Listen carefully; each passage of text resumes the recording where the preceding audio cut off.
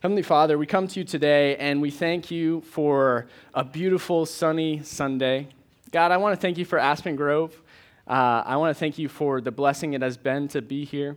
God, I pray that as I give this word, that you would bless my words and that you would impact our hearts, not by what I want to be said, but what you want to be said. Fill me with your Holy Spirit, God. We love you. It's in Jesus' name we pray. Amen. So this past week, I just got done with school, and I had some time for reflection, right? Get done with school, you have some extra time. I had some time for reflection, and this past week, I was trying to figure something out. Ever since I can remember, I've always been a people pleaser. Raise your hand if you're a people pleaser here. It's rough, right?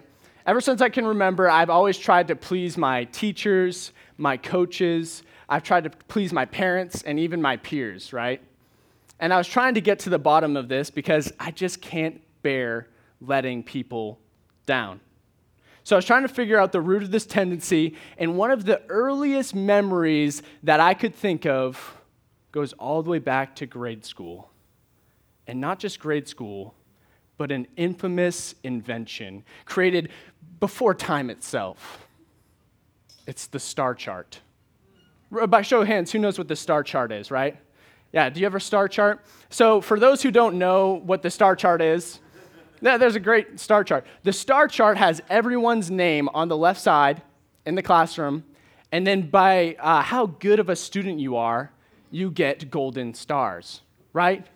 Before everyone is your worthiness plastered in front of the class. So if you have the most golden stars, you get to walk with pride in your stride, right? You're feeling good. You get to answer your questions confidently, right? And if you have like a middle round, you're trying to get to the most stars. Maybe you're bringing in an apple before class to your teacher. Maybe you're staying after class and collecting pencils and erasers. You're trying to get those golden stars. You're like, give it a break, dude. Come on, give it a rest. Or maybe you're that kid that everyone envied, right, secretly, who just completely gave up on the system. They just quit. But as arbitrary as it is, as arbitrary as the golden star chart is, it works, right? We live in a world that dictates our worthiness based on our performance. Just watch about any television commercial, and what you're going to see is they're not trying to sell an idea. I mean, they're not trying to sell a product or a workout plan or a type of food. They're selling an idea, right? They're selling the thought that this is what it looks like to make it. Have you made it? Are you worthy? Think of all the ways that in church we try to earn our golden stars, right? Maybe I memorize scripture. I go to church every Sunday. I sit in the front row. I volunteer at the soup kitchen. Or I volunteer in children's ministry. If you do that, you get double golden stars. You get double points. And don't get me wrong, all of these things are great, but where it gets bad is when we're taking a good thing and we're using it to define our worthiness before God and people. But other times we define people's worthlessness in the church, right? Like Adam said last Sunday, the church has been really good at using Scripture as a hammer of wrath. So instead of giving out golden stars, we give out those black dots of shame. What are those called? Demerits, right? Demerits, right? Jimmy went to a party. There was drinking. Now he's suspended from school. Demerit. Bill and Terry, they got a divorce. Demerit. Sally is pregnant. She's 16, and the boyfriend wants nothing to do with her. Before you know it, we take a gospel that was meant for hope and life and freedom, and it's used as a measuring stick to determine who's in and who's out. So do you ever feel like you're a prisoner to your performance? Or have you ever made someone else a prisoner to their performance? As we continue in our Romans series today, We're going to be looking at a passage in Romans 3, and Paul is getting the sense that the Christians in Rome are starting to determine each other's worthiness based on their works.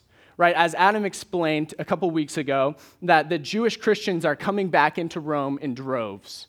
And they're coming in, and something's missing. There's no star chart anywhere. They're not following the law. So the Jewish Christians, they're saying, yeah, it's good that you know Jesus, but we also have 613 other laws that you need to be following to be a good Christian, right? And Paul is getting whiff of this. And in Romans 3, he's about to flip the way the world views works as righteousness. So let's start in verse 21. It says, "But now God has shown us a way to be right with him without keeping the requirements of the law, as was promised in the writings of Moses and the prophets long ago. We are made right with God by putting our faith in Jesus Christ. And this is true for everyone who believes, no matter who we are. For everyone has sinned. We all fall short of God's glorious standard, yet God in his grace freely makes us right in his sight. He did this through Christ when he freed us from our penalty of sin. For God presented Jesus as a sacrifice for sin. People are made right with God when they believe that Jesus sacrificed his life, shedding his blood. This sacrifice shows that God was being fair when he held back and did not punish those who had sinned in times past, for he was looking ahead and including them in what he would do in this present time. God did this to demonstrate his righteousness, for he himself is fair and just, and he makes sinners right in his sight when they believe in Jesus." Amen? Paul here is showing us that the playing field has been completely leveled. There is no law or star chart now that you can follow to make yourself right before God, because God has created a new standard in Jesus. One of my favorite professors at Johnson University put it like this. Johnson is where I got my undergrad. So at this point, I'm going to have to ask you to interact with me a little bit, okay? Is that good? Is that cool? Say yeah. Yeah. Okay, so in the last 100 years, who is the most righteous person you can think of? Just blurt it out. Adam? We'll save Adam for later. I need someone globally. Mother Teresa. Great, yes. Mother Teresa. Awesome. So imagine that this chart is determining righteousness, okay? So we got Mother Teresa, and she's pretty awesome. She's pretty righteous. Let's say she gets 700 righteousness points. That sounds good. 700 righteousness points. That's awesome. All right, now who is the most despicable person you can... You saw that coming, didn't you? Survey says. Do we? Wow. Adam. Hitler? Do we have a consensus? Hitler? Is that okay? Okay. This is like the Price is Right or whatever. All right, Hitler. And let's give Hitler, that's a lot. Let's say that's 3 righteousness points. Sound good? All right, now who is the most righteous person? Who is the saint among us? Who's the most righteous person in this room? No one wants to say any names? Angelica? Okay. Angelica. Actually, just because I'm looking at him, let's go with Philip. Philip, does that sound good? Philip. All right, so Philip, PB, you get 300 righteousness points. That's pretty good. Not quite Mother Teresa, not quite Hitler, right in between. Sound good? Okay. So by the standard of the world and how most religions look at it is you're either righteous or you're not. You earn the righteousness, like in Islam or some sects of Judaism and kind of the world. You're either righteous or you're not, right? You either made it or you didn't. But Christians were different, right? We have Jesus. We have a new standard. So what if we put Jesus on the scale? How many righteousness points would Jesus have? Infinity? Billions? Thousands? That's good. So if we put Jesus on this scale, we would have to change the dimensions of the scale altogether, right? Boop, boop, boop. Erase all these. Erase Hilter? Oh, gosh. That's embarrassing. Filter. That's why I went to Bible college right there. Hitler. All right. So we put Jesus on this scale, and let's just say Jesus has infinity righteousness. Go all the way to the top. You have to go. This is infinity here. Okay. When you put Jesus on this scale, all of a sudden, what? Where's Mother Teresa? Nowhere. Where's Hitler? No. Negative nowhere. Where's Philip? No. He's in the back of the room. Yeah, he's in the back there. Sorry, Philip, I don't see you on the scale either. They're all ants. Jesus dwarfs everyone compared to his righteousness. This is the new standard. Do you see now how pointless it is to try to earn your righteousness for God? Paul gets this, right? He's earned his golden stars, so to speak. Look at what he writes in Philippians 3, verse 5, starting in verse 5. He says, I was circumcised when I was 8 days old. I am a pure-blooded citizen of Israel, a member of the tribe of Benjamin, a real Hebrew if there ever was one. I was a member of the Pharisees who demanded the strictest obedience to the Jewish law, to the star chart. I was so zealous that I harshly persecuted the church, and as far as righteousness, I obeyed the law without fault. I once thought these things were valuable, but now I consider them worthless because of what Christ has done. Yes, everything else is worthless when compared to the infinite value of knowing Jesus Christ, my Lord.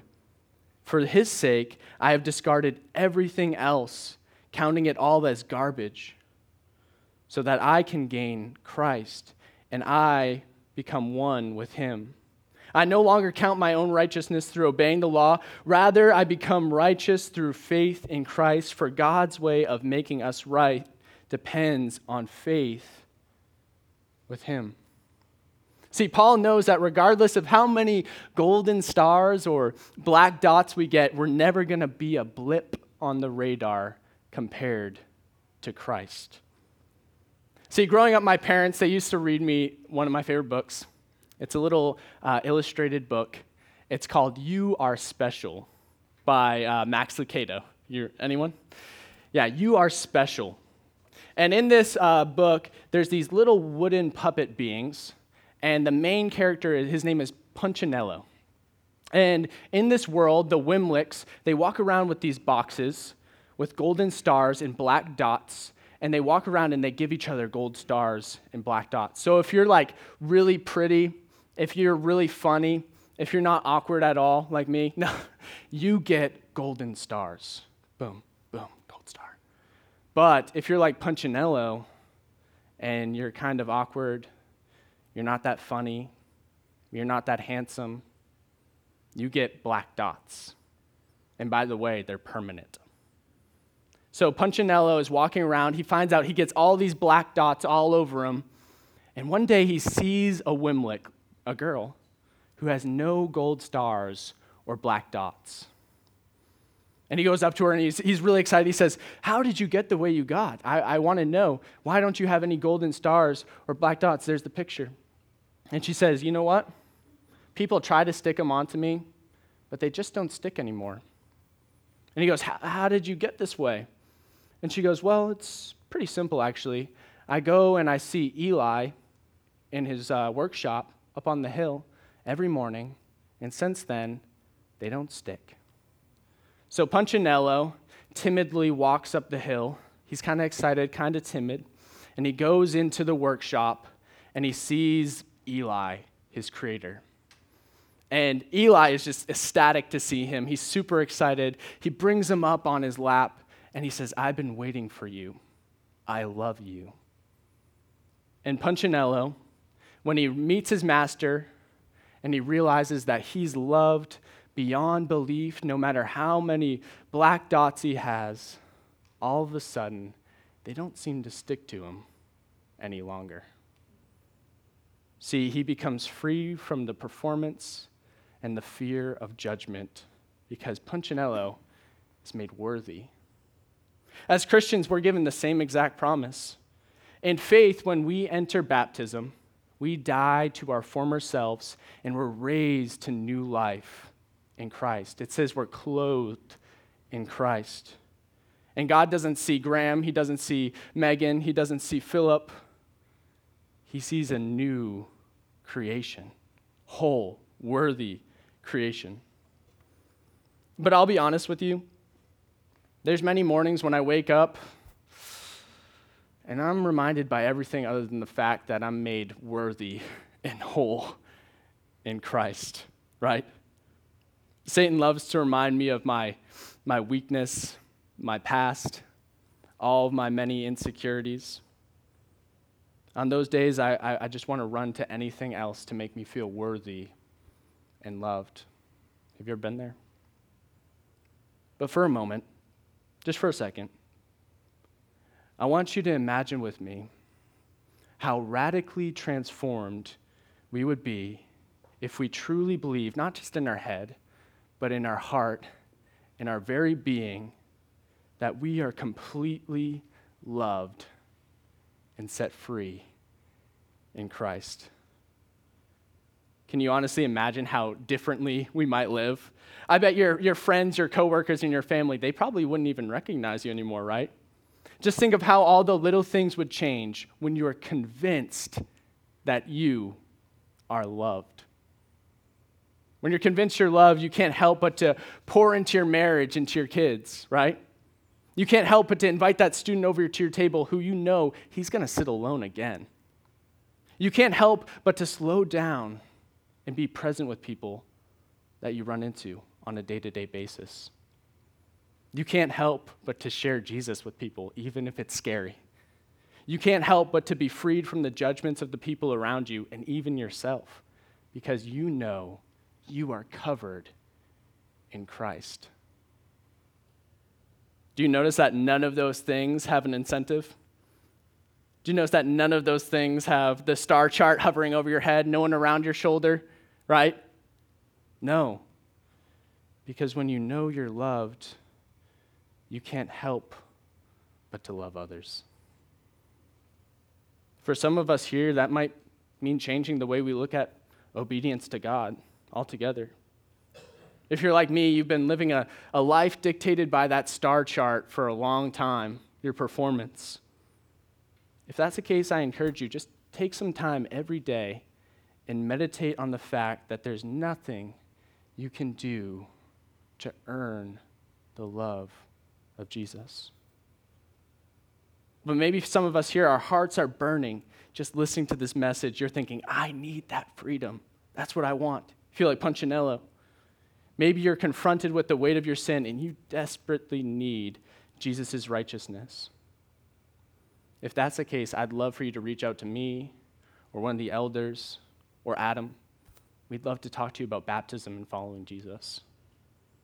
See, in Christ, we're free from the prison of performance. In Christ, we're all free. Let's pray. Heavenly Father, I come to you now and I have bittersweet feelings. God, as it's my last Sunday here at Aspen Grove, I just look back at all of the moments I've had with this church, and it's happy and sad, and this is my family. This has become friends and people I trust and people I love and people I've grown close to. And God, I'm so thankful for everyone here. God, as we go out from this Sunday, I pray that we wouldn't be trapped in our own heads and in our own minds about what we have to do, our performance. But God, I pray that if we could go out and have one thing instilled in us, it would be that we are loved beyond belief. God, may that love transform our lives. May that love help us go out and transform other people as well. You are so worth it. We love you, and it's in Jesus' name we pray. Amen.